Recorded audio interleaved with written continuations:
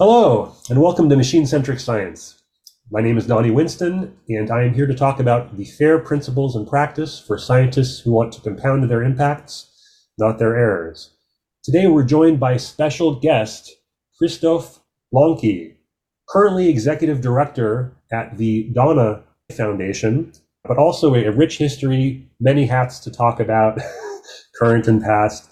Thank you so much for joining us, Christophe. For listeners who don't know about you, can you introduce yourself a little bit and why I'm so excited to have you on today? Well, thank you very much, Donnie, for inviting me to this podcast.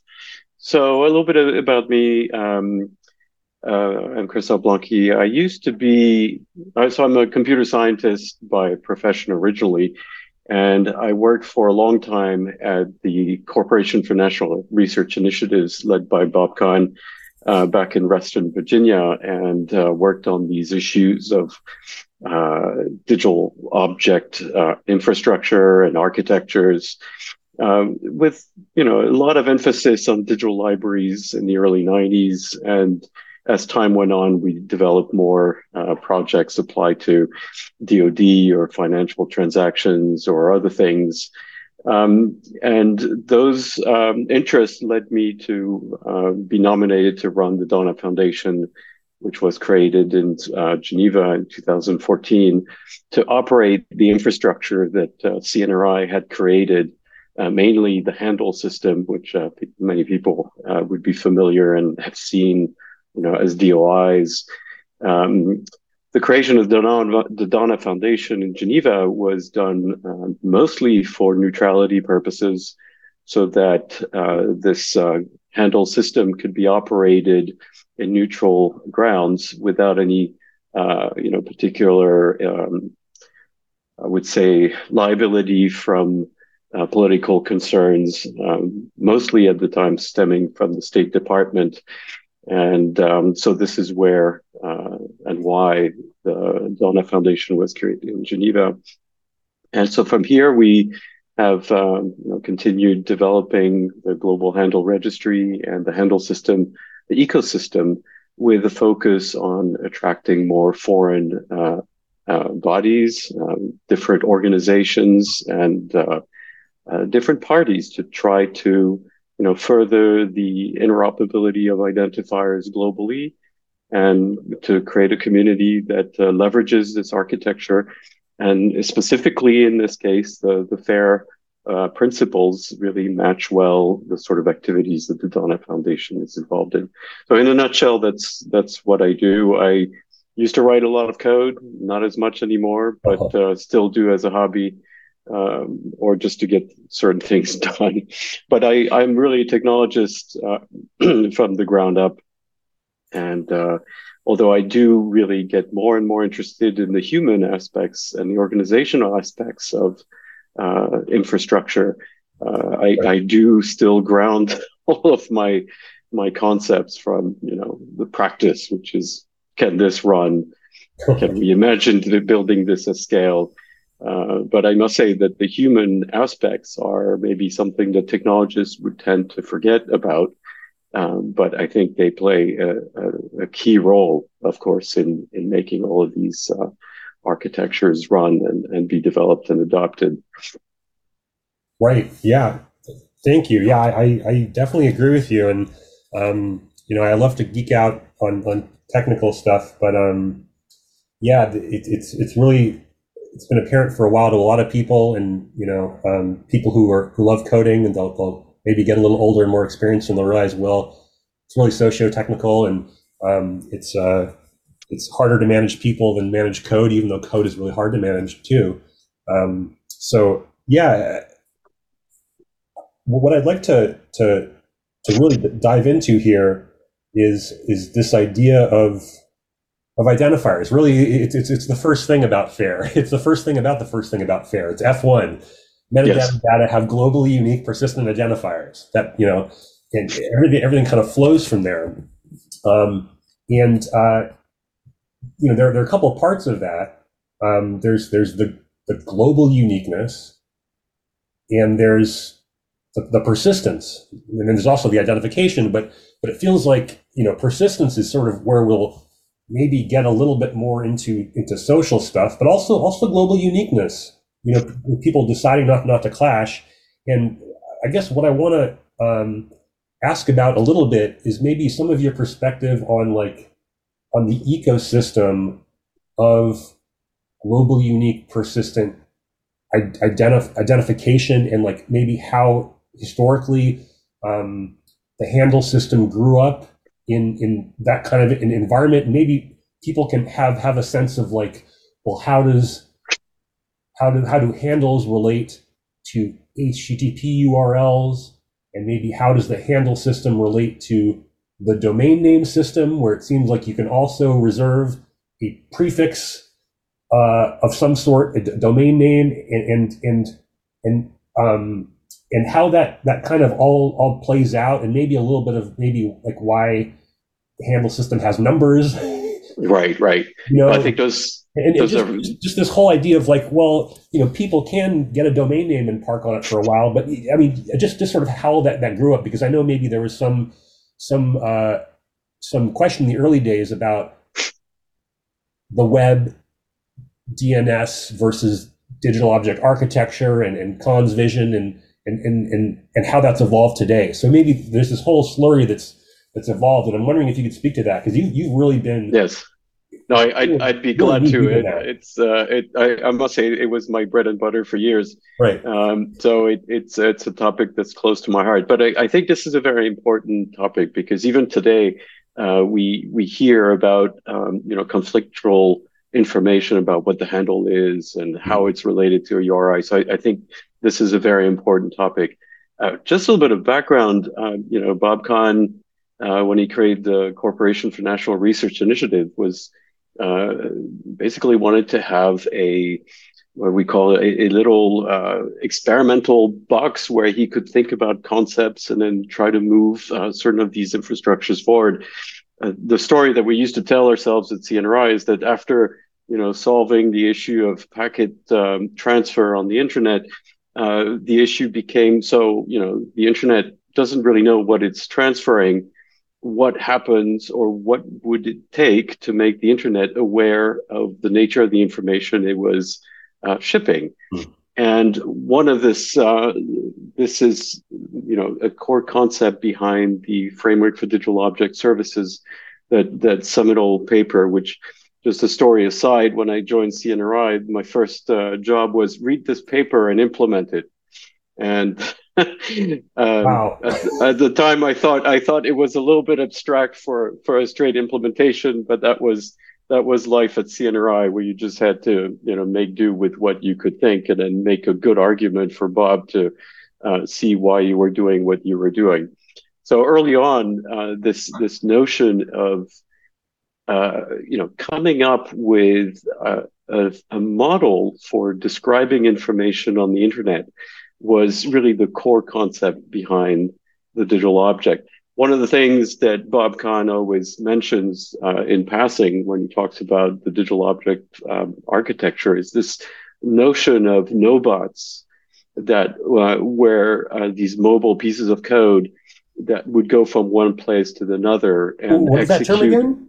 The nobots. It's like no and bots, and it's a concept that still carries some validity, but I think it was at the time a reflection of the fact that computation was very limited, and the idea of being able to parallelize a task and send these nobots out to places where they could perform. No as in knowledge, like KNO. No, as in nobots.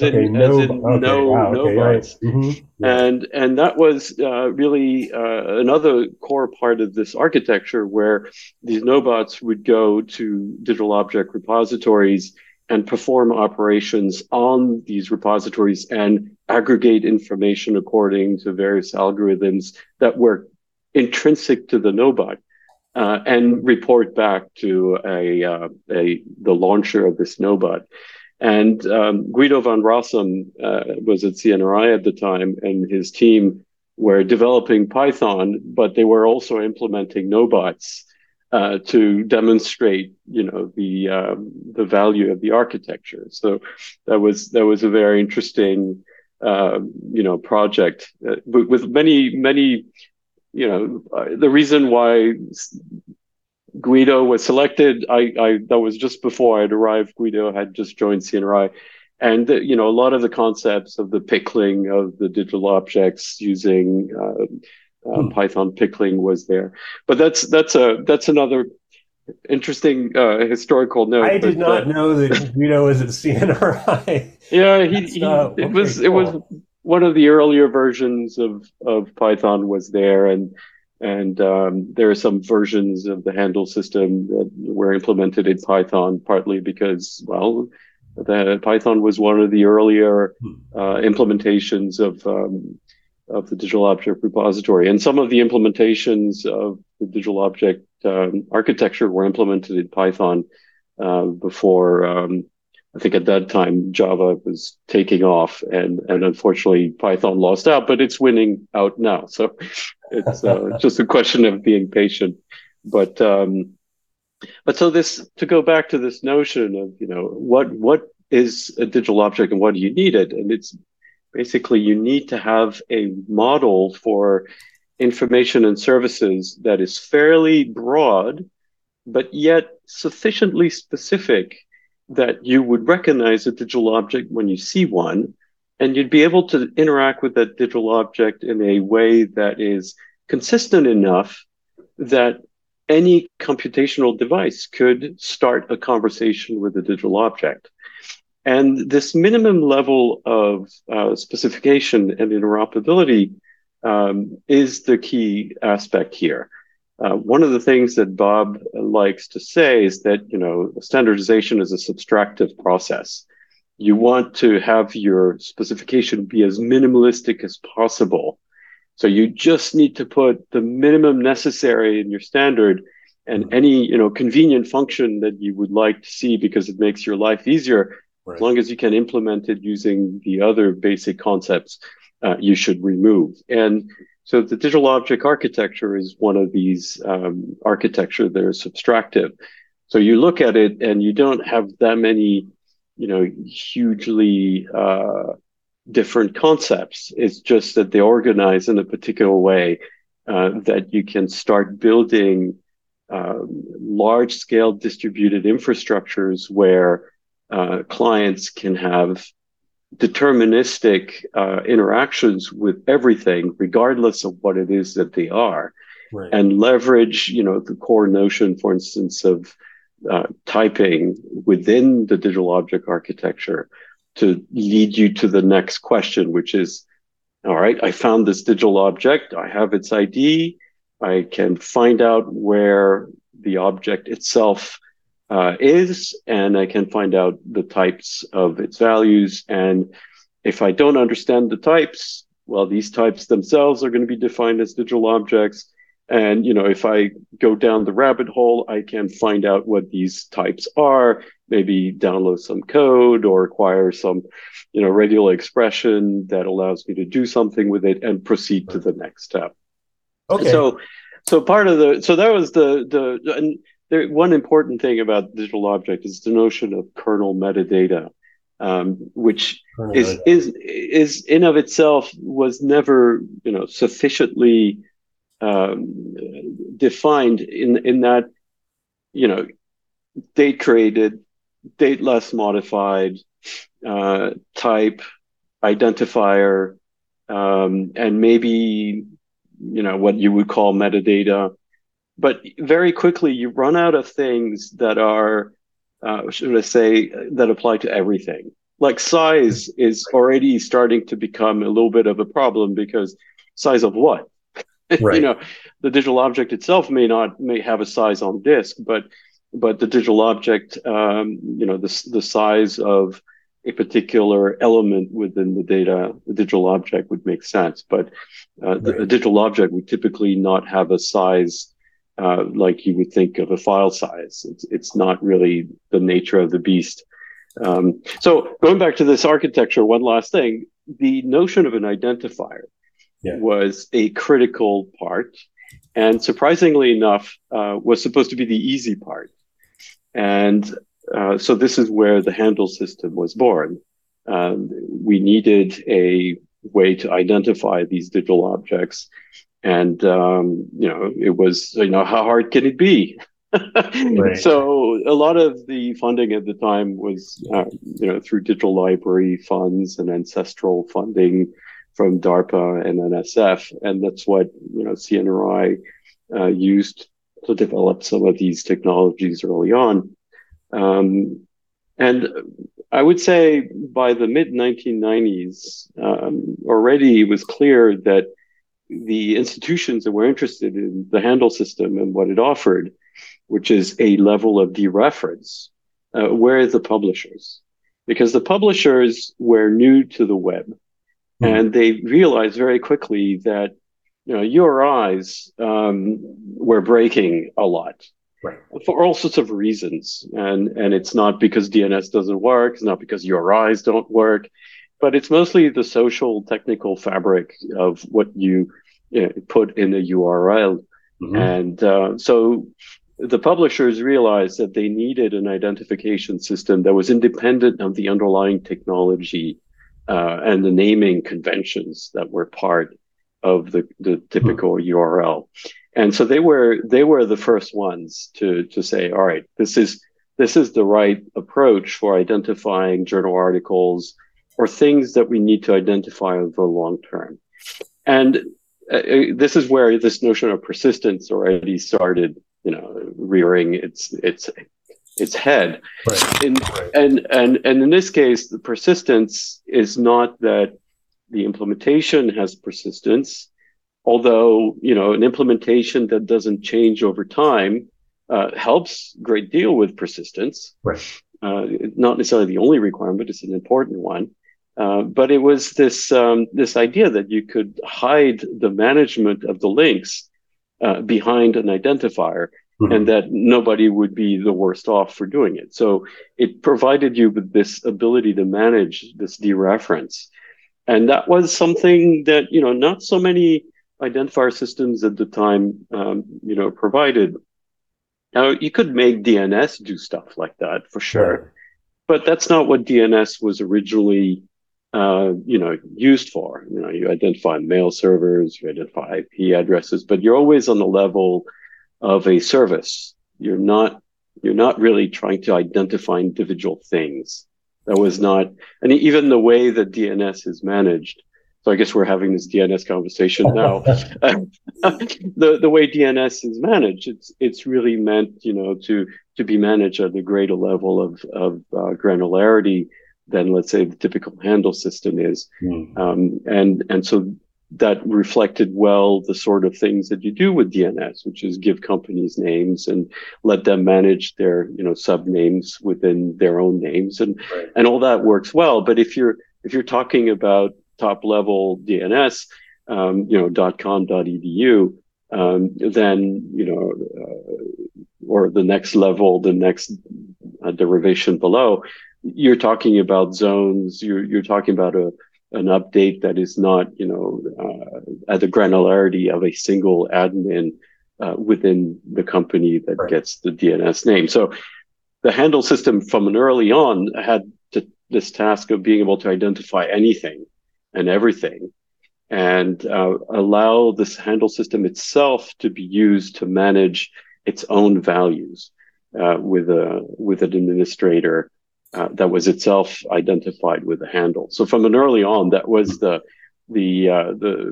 design of the handle system, which wanted to use PKI challenge response to identify entities within the handle system to allow for any level of granularity that you're looking for. And that is the original RFCs of the handle system, speak fairly clearly about how this works.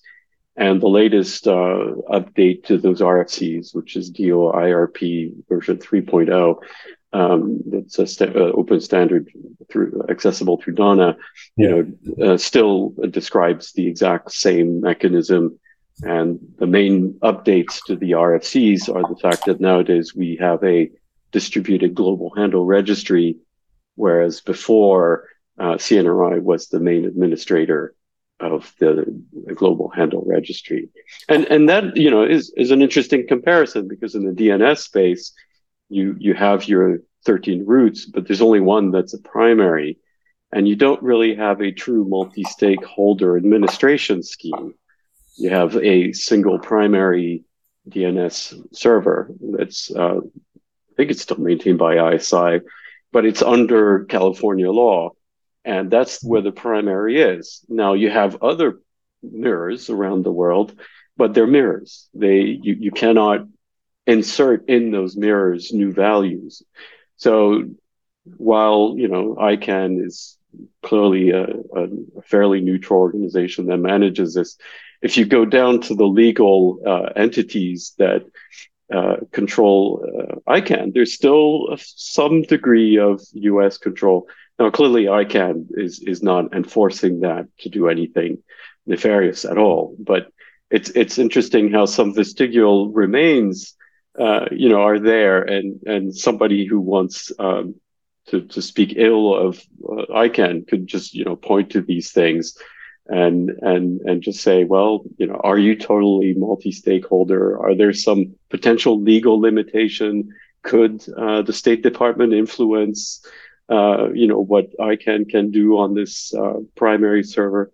So I mean, those are, I honestly, there are no simple solutions to these things. It is what it is, and I think ICANN does a great job at managing DNS, and it's something that will remain. I don't think that the handle system and DNS are competing with each other. We serve fairly orthogonal purposes. Yes, we're identifier systems. Yes, we have resolution protocols, but we're not trying to deal with the same sort of things. You could use the handle system to point to services.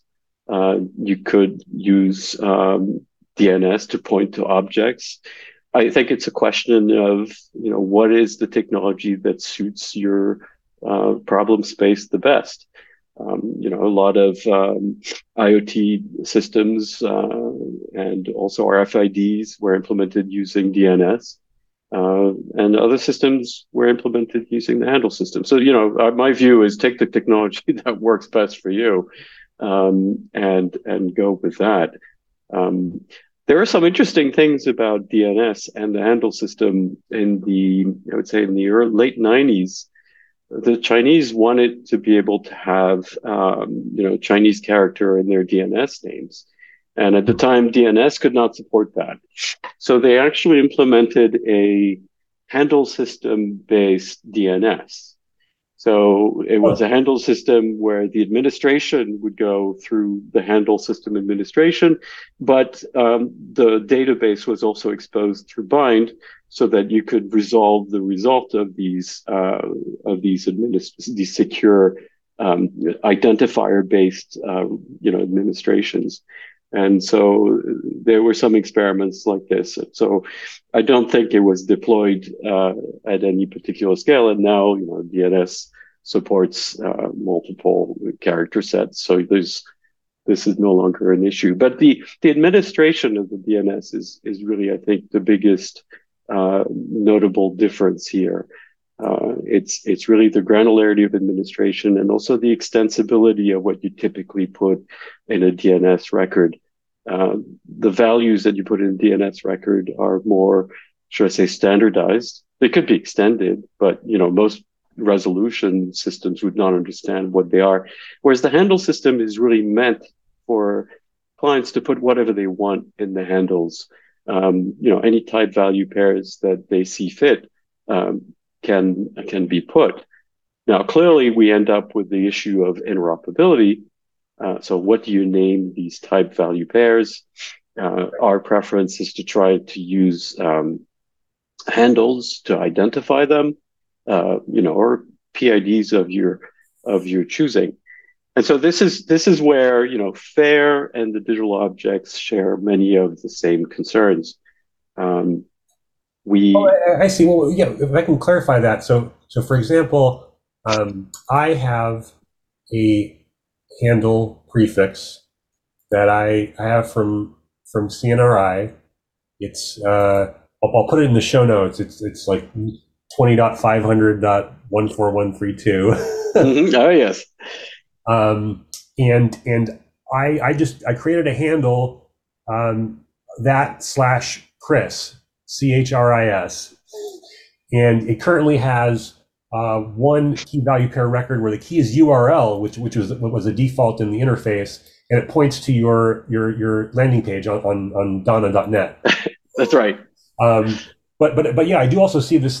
There are other things like HS admin, and there's other, and so that's interesting. So there's this extensibility where like maybe the keys, and just in general, I'd like to walk through maybe some of our listeners have some familiarity with the DNS system for simulating identifying and like how that works, and I'd love to like go into that and some of the parallels of like what things are called in the handle system. I mean, you got into something very interesting, which is about even at the very top, there's like something to say between relating ICANN and Donna maybe, or at that level. But like, for example, if I want to make a persistent identifier using HTTP DNS, how I would go about it is I would go to some site that claims to be a registrar.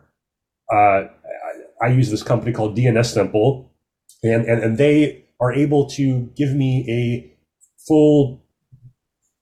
I guess in the case of DNS, it's almost like a reverse prefix, where like rather than CNRI giving me 20 dot something or DNI some DOA Foundation delegate like Crossref or DataSite giving me 10 dot something, this registrar can give me something.com, something.org, whatever it can do at the top level domain. And so I'll get something, and I'll pay them a certain amount per year for that domain, and then I'll go into their console and I'll manage DNS records, and I can also do something with a registrar where I can tell someone else to manage my DNS, like Cloudflare, and so I'll put DNS records in there, and essentially I'll maybe like spin up a server somewhere with an IP address, and then I'll create an A record to that, and then I'll stand up an HTTP server there. That will then serve a page, and that's how I get my URL, and it's up to me to kind of make that persistent. And so that's how that sort of works. Is like there's this ecosystem of like registrar, and then maybe a separate DNS provider for records, and then there's some host that will give you that static IP, and then there's a lot of moving parts. There are a lot of moving parts. Certificate, which now you can get from Let's Encrypt, and then you need a web server like Apache or something on that Linux system, and you need to serve like an HTML response, or I guess in HTTP you can decide to like serve use HTTP content negotiation. There's sort of all this stuff of like, how do I like get a machine, one of these like the equivalent of a NoBot, some machine program to like ask like what is this, and that's like a GET request. So yeah, just from that perspective of like someone who's like technical, who's not afraid to dive into things, who like wants to like get an idea. Like how does that work in the handle system? So the handle system. So you did a great job of making my point, which is it's not that you can't do it with URLs. It's just that it's actually a lot of work, and there's a lot of inconsistency because So my question would be: do you really have an identifier, or do you have a web page? And if I'm trying to resolve your identifier, I'm not sure what I'm going to expect to get. I could get lots of stuff. Like I could get a web page that is human readable. I could get a piece of JSON. If I'm lucky, you have a way to give me a signpost, which is easy to parse. So there are a lot of possibilities, and it's not that it doesn't work. It's just that from a client perspective, you can imagine that your chance of having an interoperable result from a resolution to a URL, when you're expecting an identifier resolution, your chances of succeeding are fairly low. It's not that you couldn't standardize the stuff. It's just at the moment it isn't. and there's not a huge demand for it either yet. So in the handle system, okay, and one last thing I'd like to say is that there's a there's a strange level of mixing of layers. So you have HTTP with an access protocol, but you have nothing that defines your data model on the other side. HTML, is a formatting. It's not, a structure. I mean, so there are a lot of things that are not, defined enough for a client to say, "Oh, I know how to deal with this." So in the handle system, the fact that you have a protocol to resolve an identifier into a handle record in this case, it gives the client a lot of certitude as to what to expect. You're going to give this identifier to a protocol, and the response will be a structured result of type value pairs. It's a little bit more complicated than that. There are a little bit of substructures because each record has a little bit of key metadata of its own, like who can manage it, when it was created, et cetera, et cetera. So there's a little bit more information, but to keep it simple, you get a bunch of type value pairs, and then you just pick the type value pairs for the ones that you know. And if you're maybe a smart machine, you might be able to reason about what you have. But compared to DNS, the stuff that you have to put in place is much simpler. You just have to have a local handle service somewhere that maybe you maintain or somebody else maintains, and your prefix has to be homed to that local handle service so that the global handle registry, when gets involved in the resolution of the handle by your client, we'll be able to say, client, that local handle service over there is responsible for this prefix and all the handles created under it.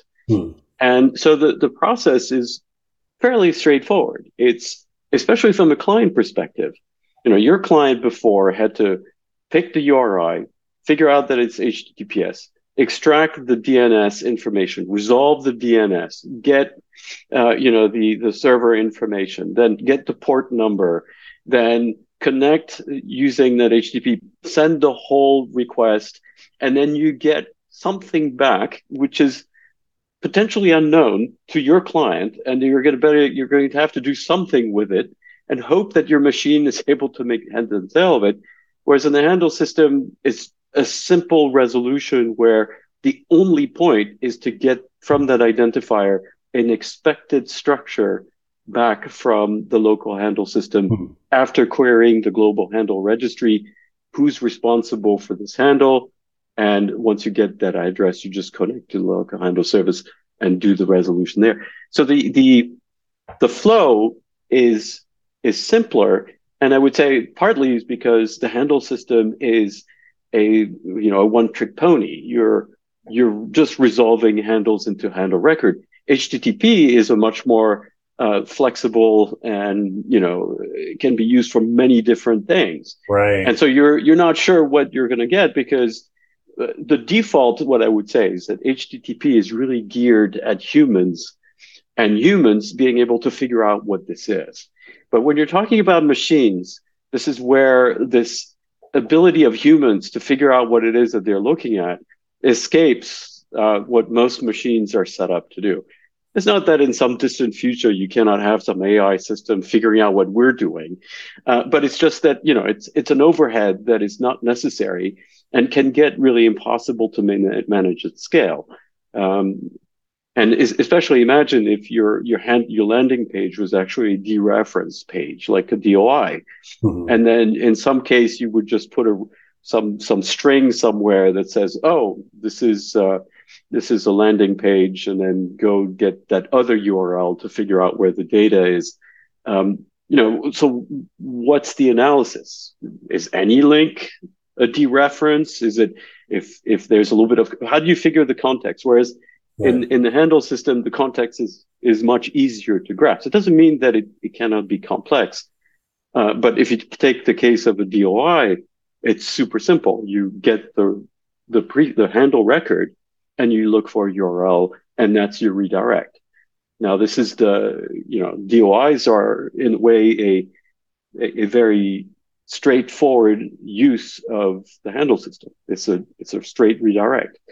there are the cases of application where it's much more complicated, where and if you think about the FAIR approach for a while, the identifier record, if you use the handle system to implement FAIR, would have references to the metadata for the object as well as its information, and could have other information such as a hash of the data values so that you can verify that that the data is still the same thing as what you're pointing to.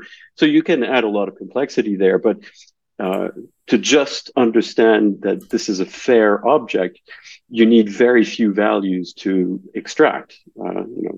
What's the FDO type, the FAIR digital object type, where's the FAIR data, the FAIR digital object metadata, where's the FAIR object data, and that little aggregation piece provides you with a few things. It's the ability to, well, three things: identify the data, the digital object itself. The other one is figuring out where the metadata for that digital object is, and the ability to get to it, which would help you figure out whether this is what you're looking for. And finally, where is the digital object? Now, the devil's in the detail, and part of what the FAIR community is doing is to figure out what are the minimal requirements that we need to put in place to define these relationships. But I took a side note on the FAIR digital object thing. But going back just to the handle system, I think the single-mindedness of the protocol is an important thing. And I think this is a distinct concept when you think about using identifiers, other identifier system. The resolution of identifiers is something that needs to happen very consistently. If there's guesswork involved in resolving an identifier into this dereferencing information, you're making the task of the client much more complex and much less deterministic, to the detriment of the machine readability of the whole thing. And I think I would really like to stress that it's not that you do not have other identifier systems out there. It's just that they're not necessarily as robust from a model standpoint. Right. And I think this is the thing. And I always say, use the identifiers that you like. So for me, an identifier is just a string. I don't really care what system you use. Semantics has been proven to be, a sort of a love-hate relationship. Once you're married to it, it can cause you problems. So I tend to like identifiers that are not too semantically relevant for all sorts of reasons. But be that as it may, for me, the important part is, so you have this identifier. How do you resolve it? And if you look at the web and a typical URL, you have this mix. The identifier is the same as the retrieval mechanism. And so not everything, clearly not everybody has a query string in their URLs, but a lot of them do. And so then you're stuck with that particular retrieval mechanism forever. And it's not that you can't maintain it, but in 100 years, are you still going to be managing your stuff with the same query mechanism? Maybe, maybe not. But if you do, maybe you regret the decisions you took 100 years ago. And that's one last thing I'd like to say about the handle system. I think, it's people like to say that the first 50 years of the internet will disappear. Maybe, maybe not. Some parts will be remembered. But if you're trying to build, science and I would say records, especially for social applications, you need to think about the next 50 to 100 years. You need to try to find ways to do it that doesn't break every 10 years or every 20 years. And I think those are questions that not many people ask themselves, partly because we don't have good solutions. But I think it's one where, if I had to say something about the digital object architecture as a whole, that's what it's trying to achieve. It's trying to ask the question, what is needed from a technology standpoint what are the minimal concepts that remain true regardless of where we're going? And I think this notion of resolution of identifier, that will never get old. Now, of course, if you have, I don't know, entangled um, particles, entangled photons somehow can, lead from your identifier to the real thing. Who Right. knows? But we're not there. And I think, dereferencing is an important concept. I would say one of my motto is, when in doubt, dereference. Because the dereferencing means that there's an extra dimension between the two things that you're trying to do, and that thing is a variable. And when you have one of these variables in between two points, you'd better have a way to deal with it that doesn't involve either one of the points. And I think this is what the handle system provides from an abstract level. It's a dereferencing level where you're not sure how the identifier is related to what it identifies. And having this dereference allows you to add more smarts or more layers to deal with this bridging over time. Cool. Yeah, great.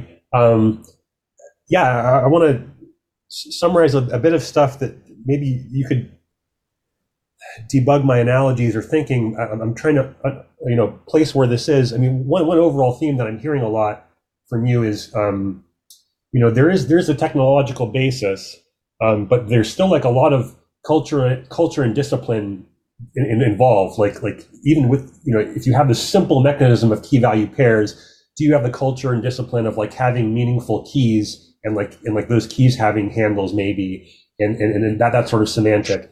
And I appreciate the idea of having like a really small conceptual surface area, like like you mentioned back to Khan, like the hourglass model that's characterized the internet, and just the idea that there's not so much to like be ambiguous.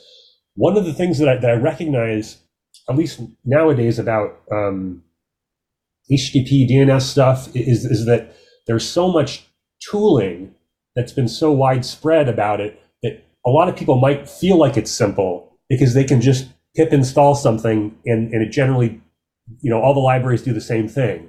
But as you mentioned, there really there are a lot of choices, and those may not remain consistent by client communities over decades. So to have something very simple at the model level, it does have some value, but I can't see a lot of people confused in practice because there's been a lot of interleaving. Like someone can go to purl.org or w3id.org and throw in an Apache config in a GitHub repo of their reserved name and have a permanent ID, and that's all built on DNS, but they don't need to have the DNS or the HTTP certificate or whatever, or run the server, but all that stuff is still happening underneath. And I see something similar with like this key value pairing attempt at standardization with HTTP headers. Like you might have an HTTP head request and key value pairs, and certain of them are supposed to be standardized. Like there's the digest header that should be a hash of your thing. There's the content length header, which should be like the length of your content in bytes, and it should be very standard. Their mechanism for like custom thing is like the convention where you say like X dash something rather than having like a handle as your key. That's right. But it just reminds me a little bit also of the effort. Maybe if you could comment briefly on the idea of the semantic web and like what keeps popping up as this idea. I mean, from what you told me of like, I want to get something back that's key value pairs where I can pick the keys that I want and know exactly what they are. And I see a lot of development about this with like, say, Google schema.org and like returning JSON LD responses where you're going to get this JSON response of key value pairs where the keys ultimately should be dereferenceable. And so I see this idea also playing out. And I'm just, it's interesting that like as communities have like a need for more, ideas of persistence, they're kind of maybe tug of warring in two different worlds to try and make it happen. Yes. And yeah, I'm just yeah, it's fascinating to me. I'd love like your general comment on that. I know we're wrapping up on time, so maybe like you know our response to that, but also like wrapping up on kind of like the future as you see it of the handle system and its intent for leadership in the persistent identifier space and like its ongoing relation with like other resolution mechanisms and what your kind of thoughts are that for like for I mean if you could possibly condense it to researchers. Yeah, I would. And I like what can they think about this and just yeah, very, very open ended. I mean, this is Sorry. a this no, but this is a. I think this gets to the crux of some of these issues of how do you move forward. To address your point about the availability of tools to make complex things really easy for people to do. That's absolutely true. And I think if I had to fault the handle system, it's the lack of uh, available tools and the lack of available integrated use patterns. I think part of there are reasons for that, but I think the community has not been as good as we would have expected by now in developing open access to tools that make your life easier. And I think this is something that the Donna Foundation really takes to heart because it takes effort, but it also takes funding, and those things, are driven by use. And what I could say is that the DOI Foundation with DOIs have been able to do a lot with fairly light resources, and especially in the academic community. Uh, a lot happens with very small shoestring budgets. I think when you get industry tied onto some of these activities, then it takes a different nature. And I'd like to say in passing that the Chinese are the biggest users of the handle system, potentially by orders of magnitude. But we would know it here because we don't see what happens in China. But in China, they are using the handle system to do tracing and tracking of pretty much everything and anything under the sun. And they have use of the handle system as ways to program sensors and read from sensors. So they are sort of the leaders when it comes to thinking outside the box and using the technology. But going back to this, so they would potentially have more tooling and more, but we don't see it, and this is a big. It's too bad because the things that they're doing in China are fascinating, but the rest of the world doesn't know. Going back to this issue of, there are similarities in MIME headers compared to these type value pairs. I totally agree.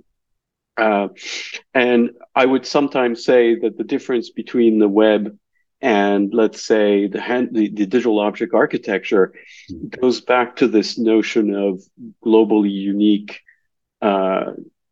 identifier that resolves to a structure. Because if you take, for instance, the famous file size in your header, everybody knows that the file size should be, the size of the stuff that's below. Yeah.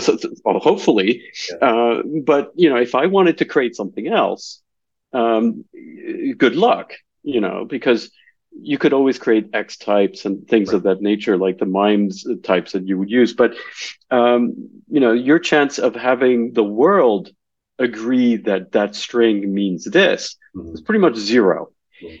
And this is a difference, I would say, between, let's say, the handle system and the digital object architecture and the web, is that when you know that your identifier is globally unique and you use it to specify something, immediately that thing has global relevance. Whether people have seen it or not is something else.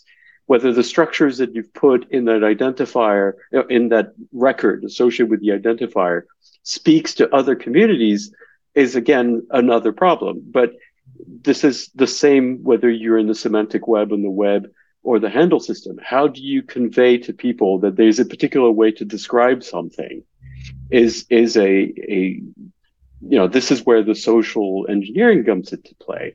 And, what do these people have to gain? Do they have an existing base of tools and use cases and deployed infrastructure that can leverage it? We all suffer from the same thing. So I think your point is totally valid. There are not that many differences in what the handle system record returns. If you compare a URL head and a handle resolution, you could say, it quacks like a duck, it looks like a duck, must be a duck. It's the same thing. And you could say, yeah, it is from a pattern standpoint the same. The difference stops in the names that you put in these things. In the heads, again, the community is not, saying, well, we're going to put URIs to identify these strings. Whereas in the handle system, you'd be more like, oh, okay, I'm going to put a handle to identify this type. I'm going to make it resolvable. But even then, more work needs to be done. Tying this back to FAIR, the reason why I think FAIR, the Dana Foundation is really involved with FAIR, is that FAIR is taking the digital object architecture. And I'm not saying they're not taking the handle system or DOIP or these standards per se, because we want to, FAIR community wants to be open to the web, to semantic web and other technologies, but the concepts remain the same. And what FAIR is trying to do is just define enough of the semantics, just the next layer of semantics that allows you to start asking the question, so what is this object? Mm-hmm. Because the digital object doesn't actually tell you, it has a notion of an object type, but it doesn't actually spec out the space of object types. It's up to the communities. So FAIR DO just tries to say, we're going to just define a little bit more so that your machine can then say, what is this object and do I care about it? Right. But even, so one of the things that I tend to always argue for in the context of FAIR is, for instance, the metadata, the FAIR metadata. We've seen how many years it took for the Dublin core to become the Dublin core. And, I'm sure that half of the community in Dublin core were not happy about the final result. But what we have to say is this particular metadata type. So let's say you wanted to say Dublin core. Well, when you identify this in the FAIR DO, you have to say this metadata is actually an instance of a FAIR digital object metadata type. So you could have multiple types of metadata, but they would all be consistent with this notion that the FAIR digital object endorses a collection of types. Mm. And just by saying, that maybe one or two metadata schemas are recognized by the FAIR digital object community as being acceptable, it allows you to add a fourth or add a fifth. Right. Now, I would say, this is, of course, a little bit dangerous because you could have silos of metadata. But if you have enough tooling and that, there are maybe two main metadata schemas for FAIR digital objects, then you can find out utilities that would map them a little bit more carefully. And then you get some level of interoperability, not as good as you would have otherwise. But I think, this community we cannot really rule out things, and we have to remain fairly open-ended.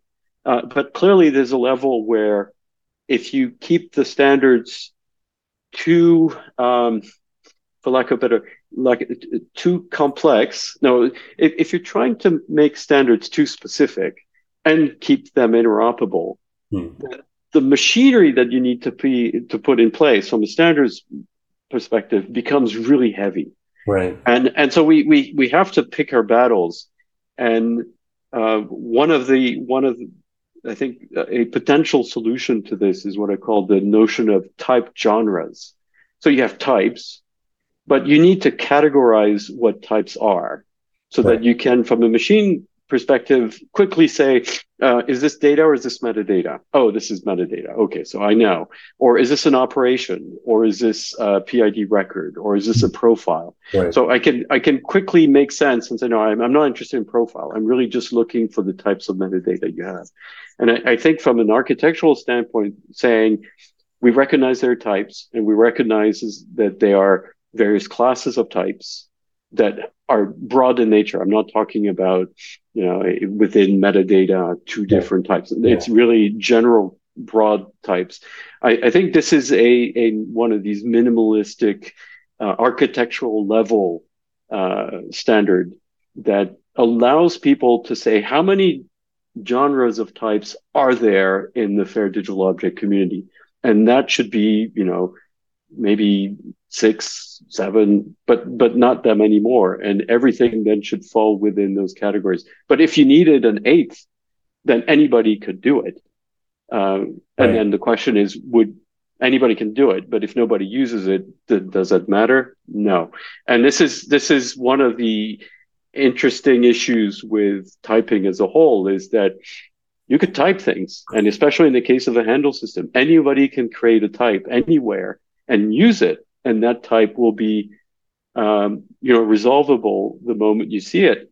But whether it gets any use depends on the solutions that this type brings, the community that it, and I think, this is where the dynamics of the social contracts become key again. If you're trying to solve a problem at a large scale, chances are you'll create communities that are interested in these problems and will potentially put implementations behind these concepts and make them useful. But if it's just a great concept but nobody uses it, doesn't matter. And so I think we're all, fighting that battle of relevance, of who's solving the problem best, and it's a challenge. And if we don't solve the problem best, well, we're not solving it best, and so be it. I mean, that's that's the great battle of ideas. Absolutely.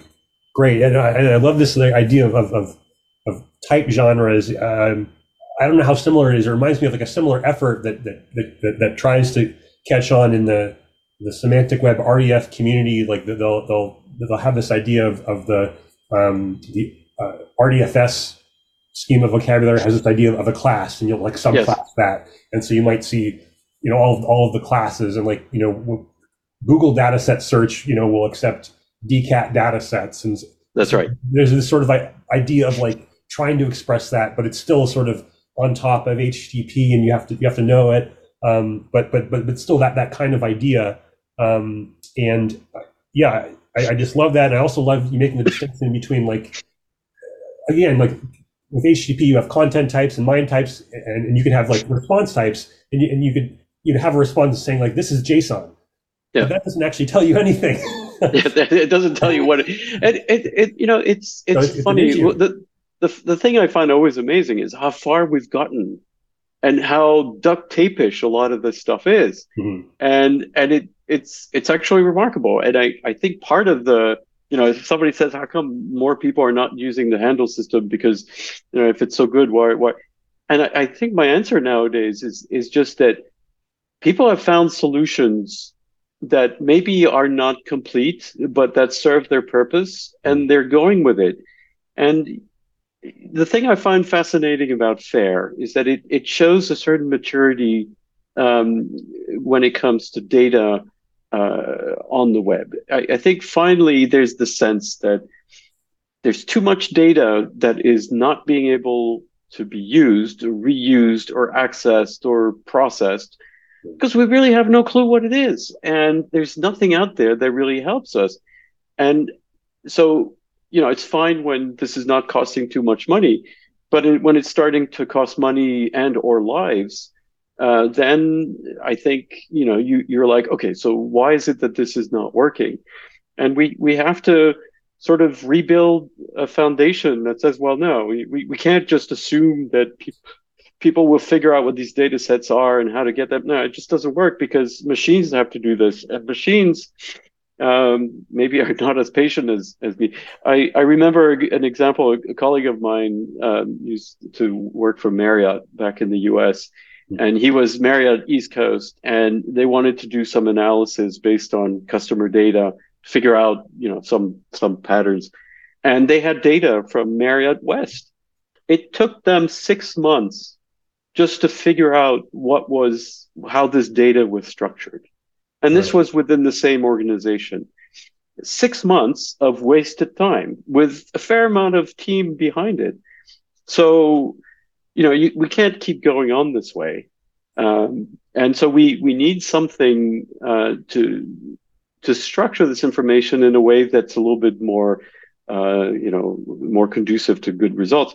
The other thing I would say is that, Google, Amazon, all these groups, fantastic products, fantastic services, but especially when you take a European-centric perspective, um, if you wanted these clouds to interoperate, they're not going to interoperate just because they're good guys. No, they're going to interoperate because there's money to be made. Mm-hmm. And right now, exchanging data from one cloud to the other is not where the money is coming. But if I have, pictures on my Apple account and I want to move them to AWS, yeah, good luck. You're going to have to copy them locally and then switch them over. It's like the good old days of phone monopolies.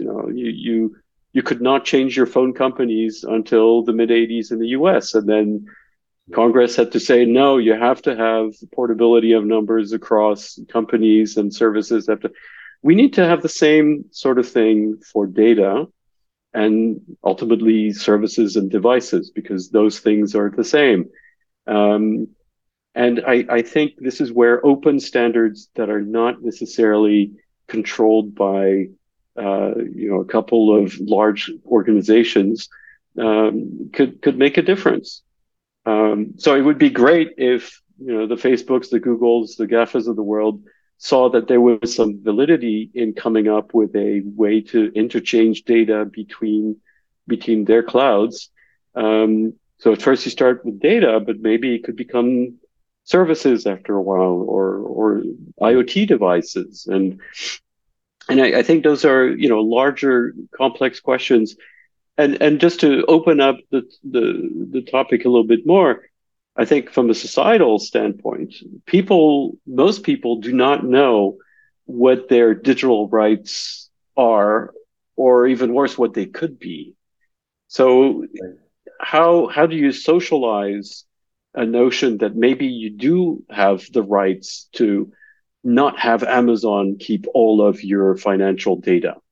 Maybe you should be able to dissociate your card information from your account at Amazon, and maybe there's a law that says that. But people are not thinking along those lines, and they have no clue, and they wouldn't even know what questions to ask. And I think, not that I want to make FAIR more than it is, but FAIR, I think, asks these questions. We think, okay, so now you have FAIR digital objects. Can I FAIR digital object my persona on the internet? Can my digital information, as it's controlled by my home country, right, can I access this on my terms? Do the products I own, can I have access to that data? I think those are larger questions that, if you have interoperability at some level, you can start asking and expecting laws to influence how your data is managed. And I think if you had to, project FAIR moving forward, I think this is some of the democratization of data, of personal data, with the ability to quantify and inspect its use and hopefully prevent its abuse. But I think we're in the wild west of personal data at this point, and it's good to think that we'll have a solution at some point. But I don't see politicians asking those questions, and I don't see the population as a whole really educated enough to be able to ask for those things. And you don't need to be a technologist to know that your rights are trampled when it comes to digital information.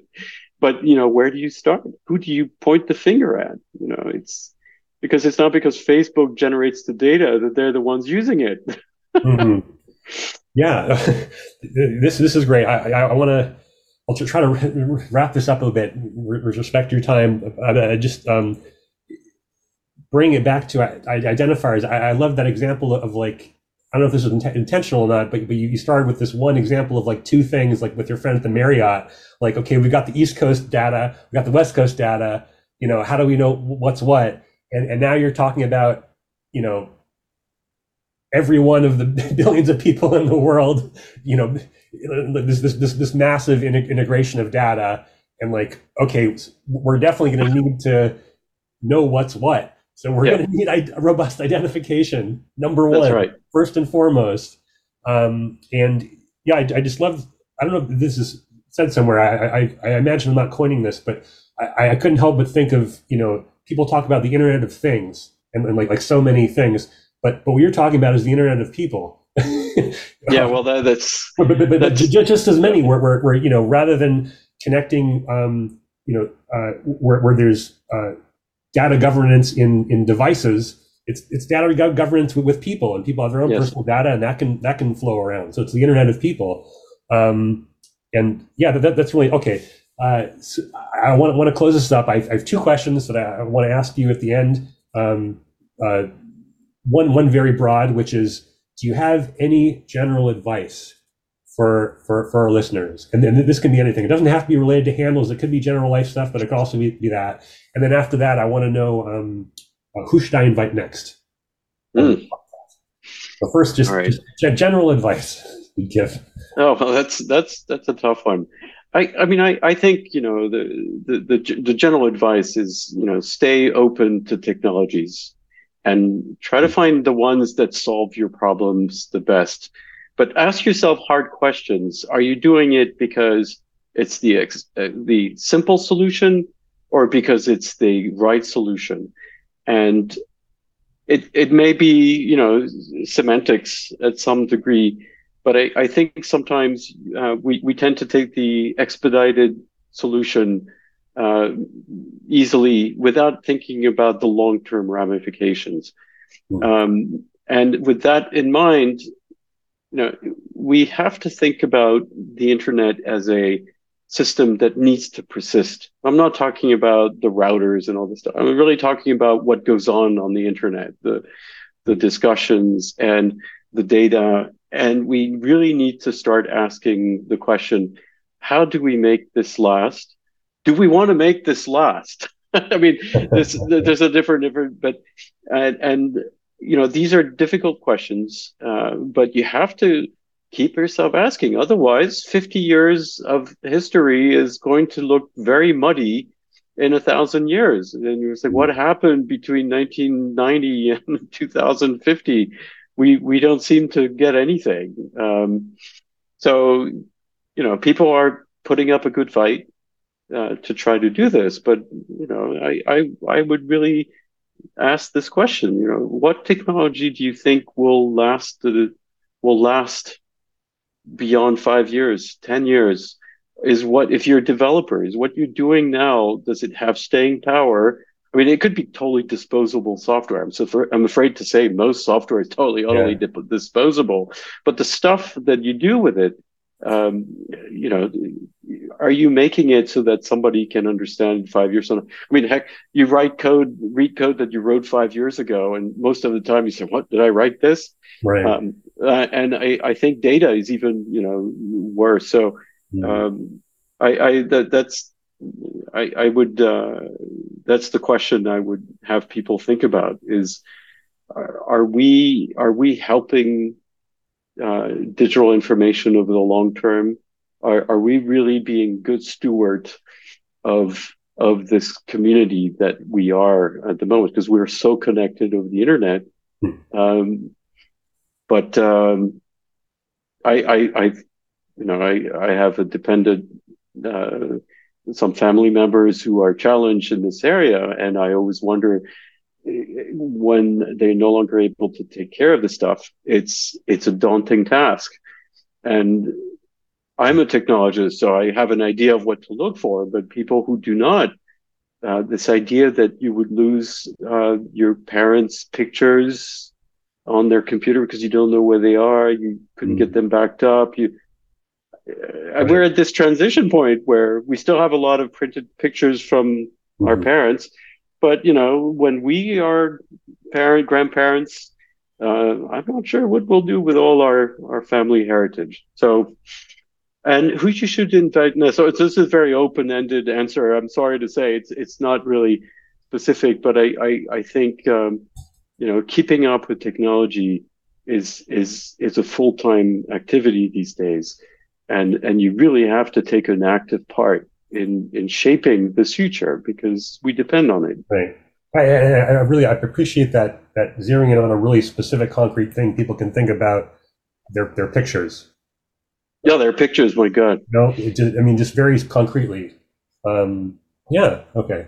Thank you. And as far as inviting, well, in the fair community, there are definitely many interesting actors.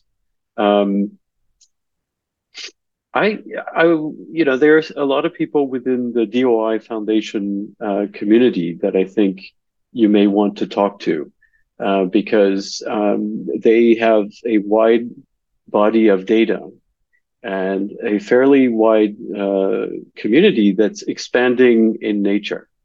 Mhm. So DOI I typically use to identify scientific journal articles, but nowadays they're identifying movies, they're identifying building parts.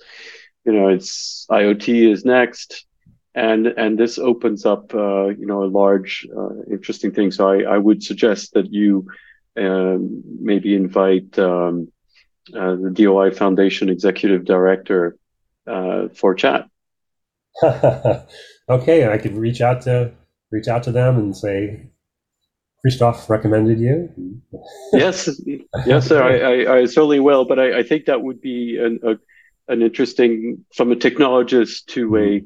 a something that is really socially active and is an active social community that is probably going to be one of the front end on the fair beachhead, if you will, Mhm. because they will probably have to see how fair can be applied to all of the data that they reference. So I would really think that would be an interesting podcast. Okay. Thank you, Christophe. Um, all right, folks, that's it for today. I'm Donnie Winston, and I hope you join me again next time for Machine Centric Science.